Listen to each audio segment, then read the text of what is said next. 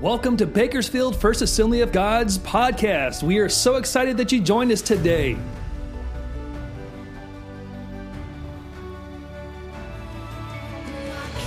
Our lead pastor, Pastor James Lair, is fired up and ready to preach. I hope you enjoy this sermon.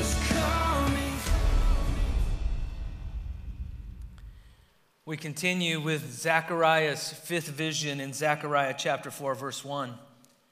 Then the angel who talked with me returned and wakened me as a man is wakened from his sleep. He asked me, "What do you see?" I answered, "I see a golden lampstand with a bowl at the top and 7 lights on it, with 7 channels to the lights. Also there are 2 olive trees by it, one on the right of the bowl and the other on its left." I asked the angel who talked with me, "What are these, my Lord?" He answers, "Do you not know what these are?" "No, my Lord," I replied. So he said to me, "This is the word of the Lord to Zerubbabel, not by might, nor by power, but by my Spirit, says the Lord Almighty." Verse 7. "What are you, O mighty mountain? Before Zerubbabel you will become level ground."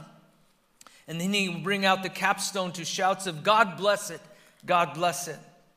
And then the word of the Lord came to me, "The hands of Zerubbabel have laid the foundation of this temple, and his hands will also complete it. And then you will know that the Lord Almighty has sent me to you. Who despises the day of small things? Men will rejoice when they see the plumb line in the hand of Zerubbabel.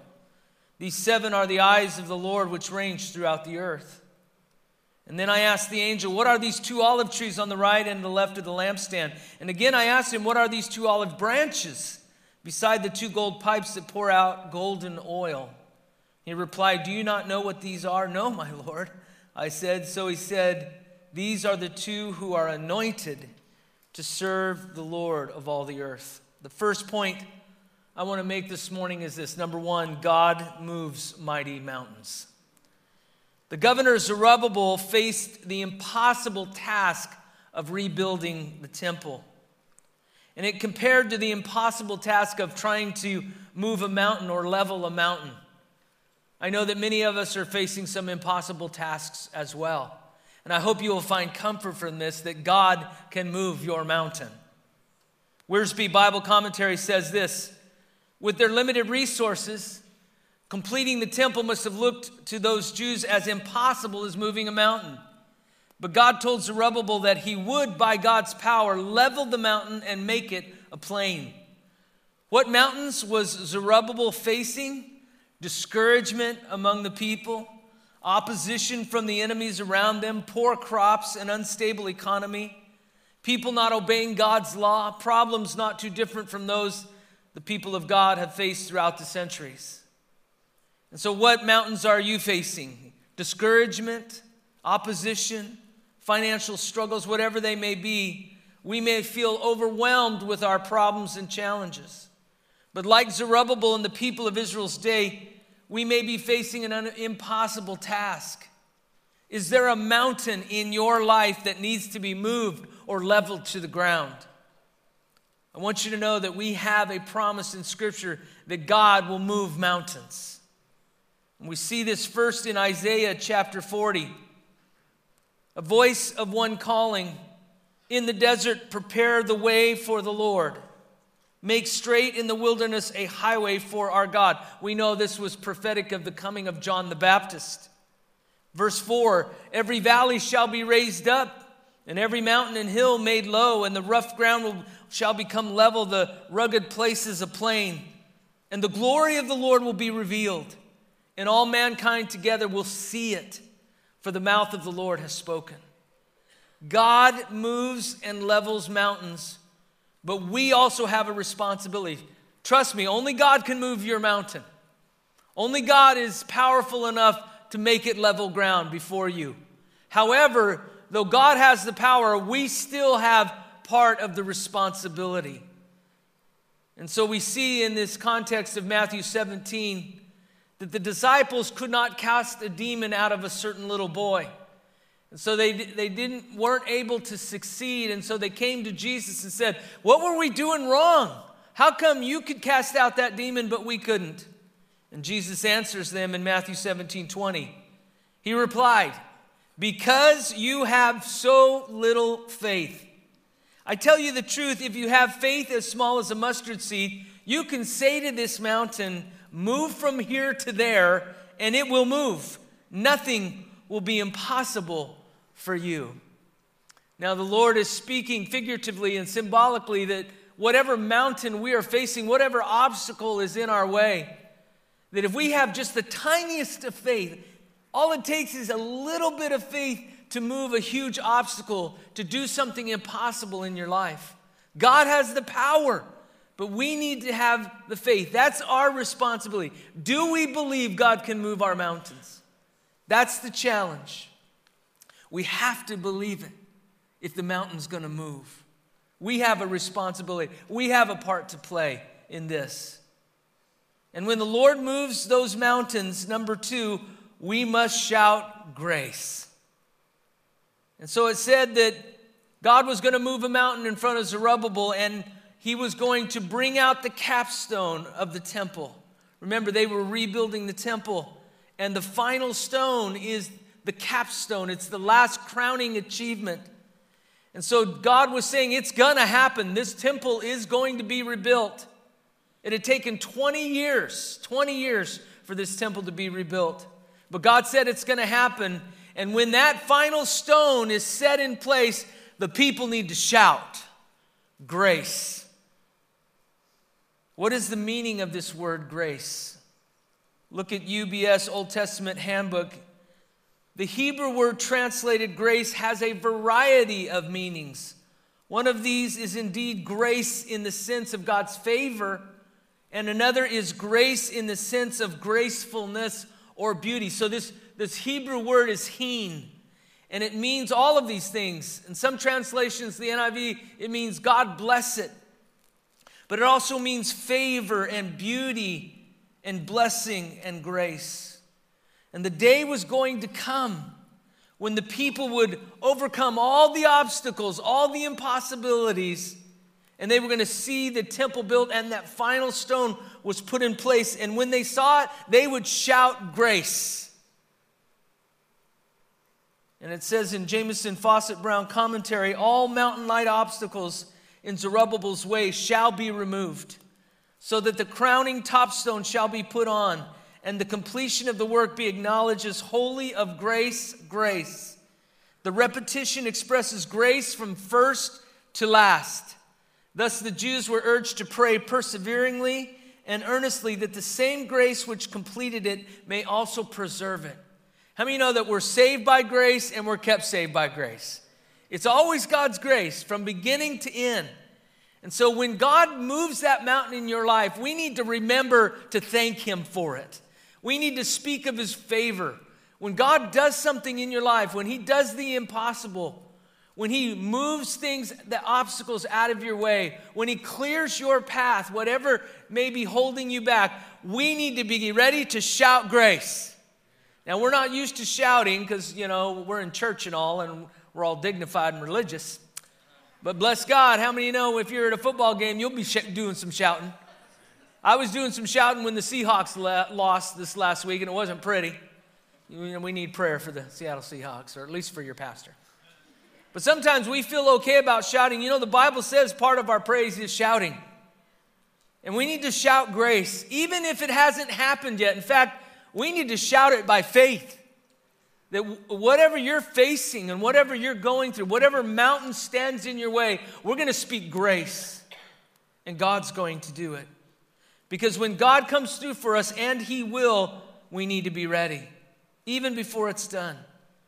Matthew Henry's commentary says, what comes from the grace of God may in faith be committed to the grace of God, for he will not forsake the work of his own hands. We want God to do the work. Unless the Lord builds the house, we labor in vain. God can move the mountain, but we must be ready to shout grace.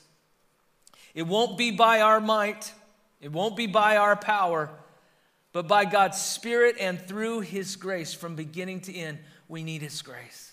No matter how long you've been a Christian, it's still amazing grace. How sweet the sound. We all need his grace. And so we need to speak grace into our lives, into our circumstances. And so I want to ask you, what has God done in your life? What has He done for you? What prayers have been answered that warrant a shout of grace from you? Think about that. What has God done? All the good things. We can easily come up with difficulties and problems in our life, but the challenge for us is to come up with the good things that God has done and to speak grace to those things because they are beautiful in His eyes. And also we must know this. Number 3, God finishes what He starts. The temple was started and then it stopped because they had obstacles, they had opposition, they had people against them, they had discouragement. But it finally finished. After 20 years, the temple was completed. God said that temple was going to be built. And if God says it, it's going to happen. Maybe not in our time frame, maybe not when we would like to, but God always finishes what He starts. We don't always do that, right? How many projects do we have halfway done or things in our life that aren't complete? But if God has said it, He will do it and it will be finished. And so He's trying to encourage Zerubbabel. And He's telling him that you laid the foundation. You're going to place the capstone. You yourself, Zerubbabel, are going to have that final stone added to the temple. Because he started it, God's going to use him to finish it. And this was God's declaration. He declared this is going to be done. And we have the same promise in Scripture for our lives. Look at Philippians 1, 4-6. In all my prayers for you, I always pray with joy because of your partnership in the gospel from the first day until now. Being confident of this, that He who began a good work in you will carry it on to completion until the day of Christ Jesus. God's still working on us. How many know you're not done? You're not complete. There are still things you got to work on. There are still projects God's got going on in your house. It's like He's renovating, putting in a new kitchen, and in the meantime, you're living out of coolers. Our life is like that sometimes. We're in process. It's going to be beautiful once it's done. Once Jesus returns, He's going to make all things right. But we are in process right now. God is working on it. And we got to let God do the work.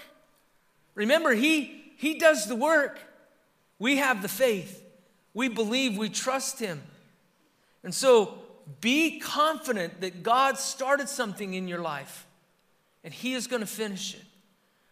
There are things that are going on that we feel like, will I ever get over this? Will I ever conquer this? Will I ever be free of this? But you need to have faith knowing that if God started it, He'll finish it. Now, sometimes we've started it. And we can't expect God to finish it because sometimes we start things God didn't want started. Make sure it's the Lord that has started it, because what feels unfinished in your life? Is there anything God has called you to do and you need to obey? You need to take that step. He started the work, but we need to respond to what He's calling us to do. I think this is also a scripture we can have faith in for any kind of prodigal in your life. Your children, your grandchildren, siblings, whatever it may be. How many know God started a work in them? He is going to finish it. And it's our responsibility to have the faith, to know that God's going to bring them home again. God's going to do the work. Hold on to this scripture. Hold on to this promise. And the work the Lord begins in us usually starts out small. It starts out simple and seemingly insignificant. However, it is critical how we respond. If God's going to start something in your life, it's usually a small thing. It begins small. But look at this, number 4. Our responsibility is do not despise the day of small beginnings. We may say, God, this is no big deal. I want you to do great things in my life. I want to do great things for you. I hear people say that all the time. I want to do great things for God. I hear young ministers saying, I'm going to do great things for God. I want you to understand, before you can do great things for God, you need to do small things for God. You can't skip that. You can't just say, I'm going to do great things, not until you've learned to do small things well. And if you learn to do small things, then God gives you little bigger things and little bigger things. Isn't that what we do with our children? If they can't clean their room, we're not going to let them drive a 2,000-pound car, are we? If they can't make their bed, then they're not ready for bigger responsibilities. God does the same with you and me. He starts things in our life. They're small at the beginning. A great work of God always starts out small. And the people of Israel were embarrassed. They were discouraged by the small size of the temple.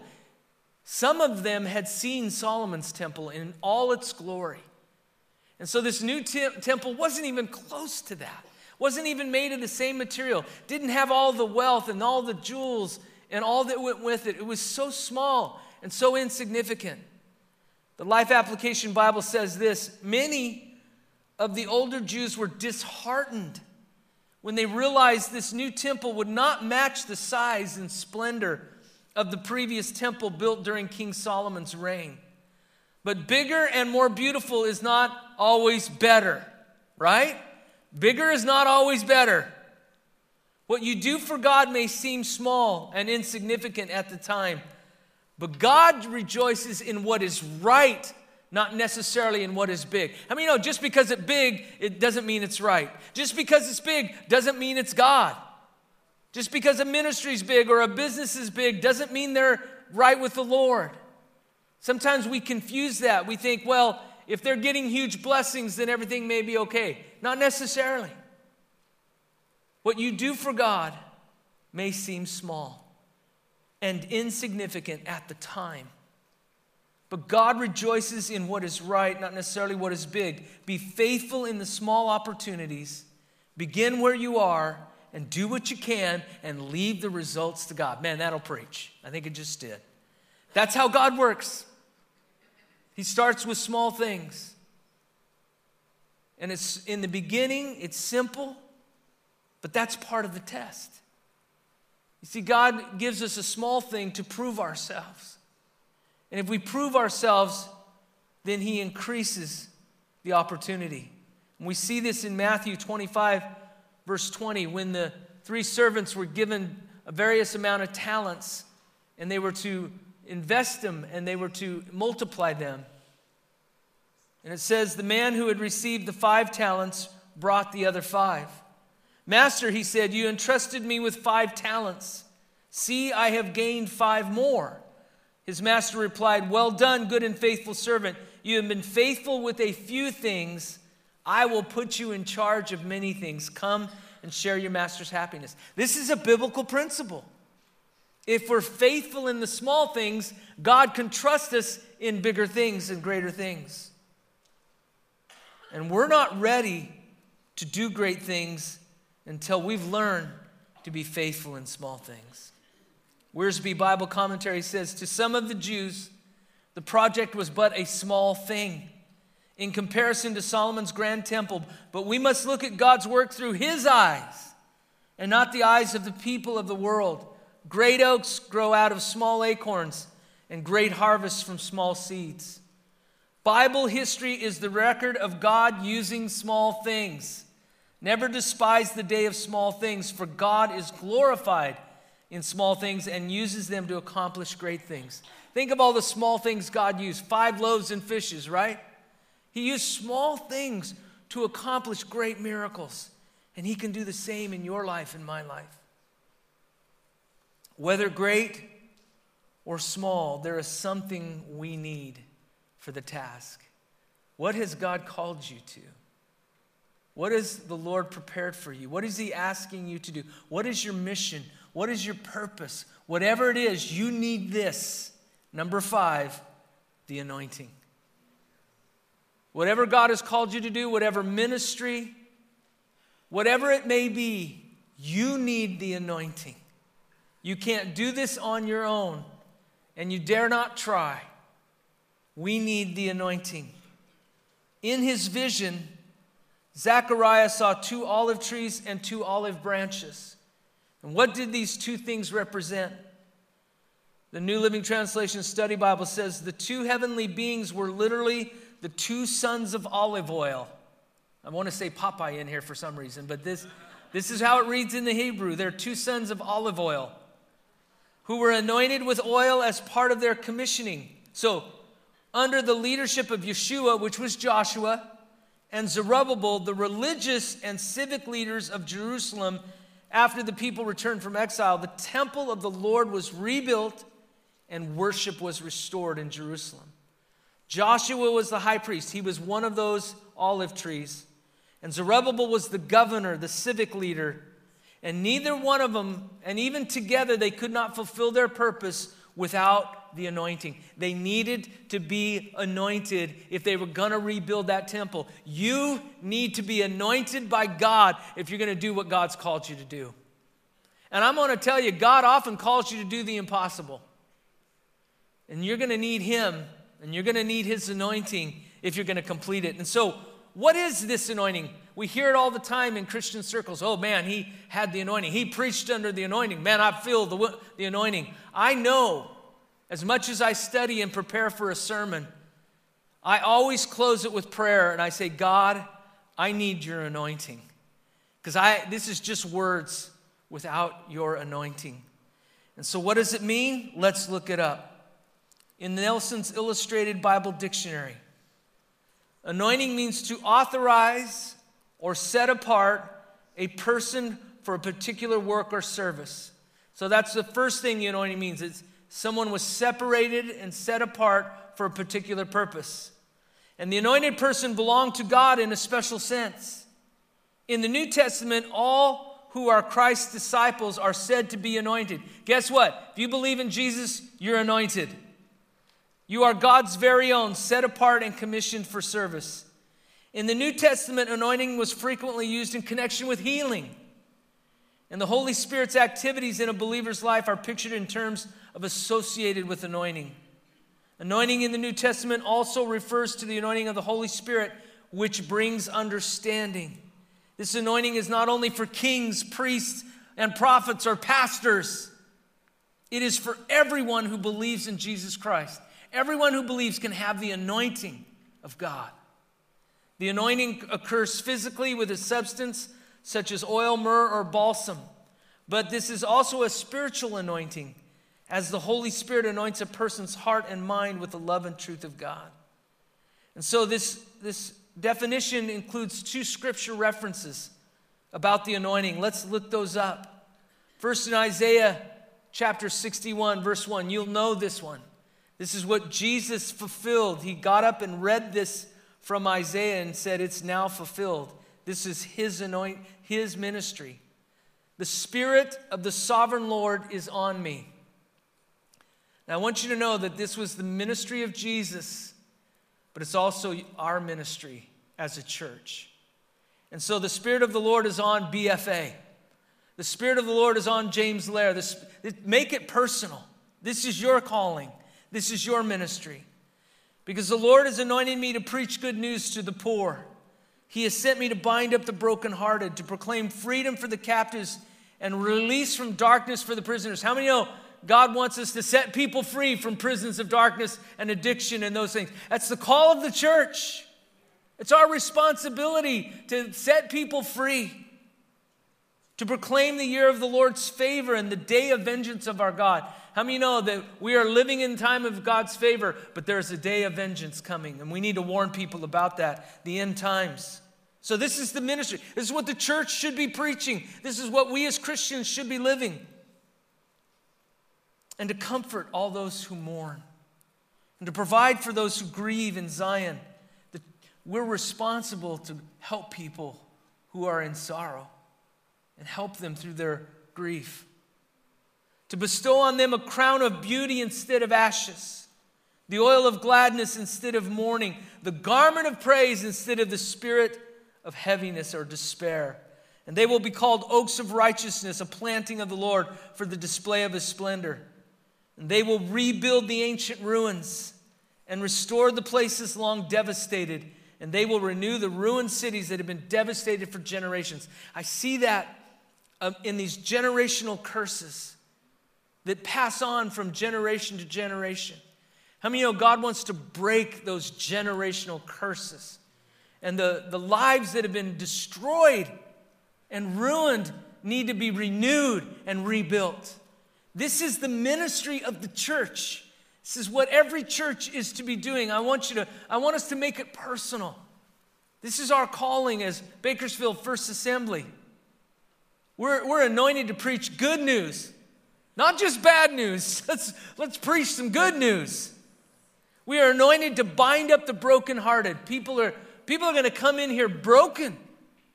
And we're here to bring healing and bind up the brokenhearted. We're to proclaim freedom for the captives, release prisoners from darkness.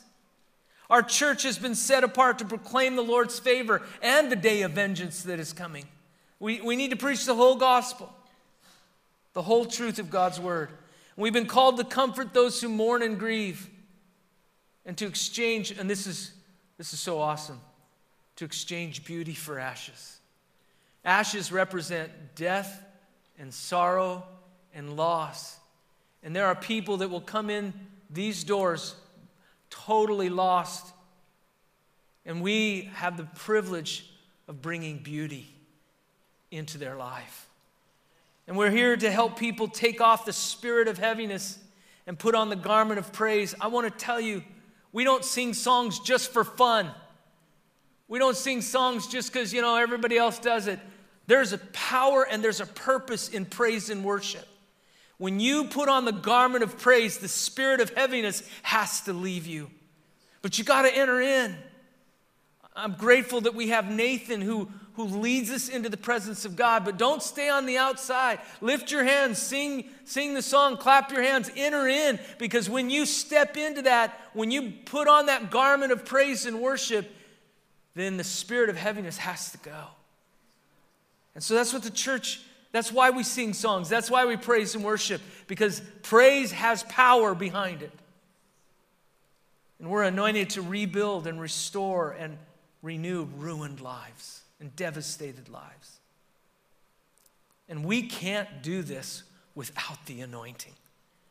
I'm telling you, whatever your ministry is, if you're an usher, a teacher, you work with children's ministry, you need to ask the Lord for the anointing. It doesn't matter what you do. If you're a greeter, if you work behind the scenes, it doesn't matter. You need the anointing for your ministry. And so I encourage you, ask the Lord, Lord, I can't do this on my own. Would you anoint me by your Holy Spirit? And we have been given this anointing by Jesus Christ. Look at 2 Corinthians chapter 1, verse 20. For no matter how many promises God has made, they are yes in Christ. And so through him, the amen is spoken by us to the glory of God. Now it is God who makes both us and you stand firm in Christ. He anointed us, set his seal of ownership on us, and put his spirit in our hearts as a deposit, guaranteeing what is to come. God has anointed you and me to do what he's called us to do. At this time, we're going to take communion. And I want to tie this message into communion today. I think it's real important that whenever we take communion, we do it with purpose. We do it with intentionality and not just go through the motions. I know this is just a symbol, but how many know the Holy Spirit is here? It's just not a ritual or a religious exercise. This is meaningful. And I believe that some of us today have a mountain in front of us, an obstacle. It's like we can't overcome this. We've tried to climb the mountain. We've tried to go around the mountain. We've tried to go under the mountain, but the mountain's still there. And I think today we need to ask the Lord, Lord, move the mountain. And give me the faith to believe you can move this mountain. You can level this mountain. So maybe you're facing a mountain today. It's an impossible odds. It's an obstacle. It's a hindrance. It's something that's holding you back. I want you, when you take the bread and you drink the juice, to tell the Lord, God, move this mountain. Ask the Lord to move that mountain. And ask the Lord to give you the faith to believe he can. Also, as you're taking communion, I want you to consider just what the Lord is asking for you, what He's calling us, each of us, to do, and that you would ask for His anointing, that you would believe that what He started, He's going to finish. And so let's do those two things. If you'll take the bread with me, we're going to pray.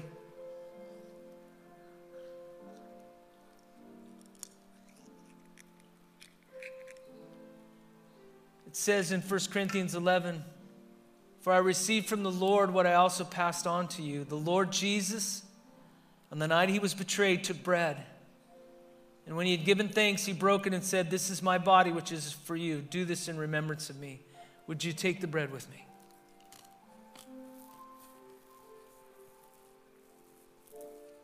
And now the cup, let's prepare. In the same way, after supper, He took the cup, saying, "This cup is the new covenant in my blood. Do this whenever you drink it in remembrance of me. For whenever you eat this bread and drink this cup, you proclaim the Lord's death till He comes." Let's pray. Father God, we thank You for this beautiful season of Christmas. And Jesus, we thank You that You were willing to come and be born in a humble manger so that You could save the world. And so, Lord, we come before You today, and there are those of us here, we have a mountain in our way. It's an obstacle, it's impossible.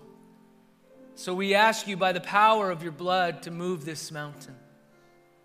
And we ask Your Holy Spirit's anointing upon us to do what You've called us to do. Whatever ministry, whatever task, whatever job, whatever responsibility You've given us, Lord, You started it, You'll complete it. Anoint us by Your Holy Spirit as we partake of this juice, Lord. Anoint us by Your Spirit. In Jesus' name, amen. Would you stand with me today? The Lord bless you and keep you. The Lord make His face shine upon you and be gracious to you. The Lord turn His face toward you and give you peace. Thank you for tuning in today. We are so excited that you joined us. If you chose to say yes to Christ today, we would love for you to text the word "born again," all one word, to 94090. By doing so, you will receive more information on your next steps in following Christ. We meet every Sunday at 8:30 and 11 a.m. right here in Bakersfield, California. At 4901 California Avenue, we would love for you to join us in person. Also, we have a live stream service at 11 a.m. every Sunday morning. You can find us on YouTube and Facebook. If you'd like more information about Bakersfield First Assembly of God, you can search us on the internet at bakersfieldfirst.com. Thank you for joining us today, and have a blessed week.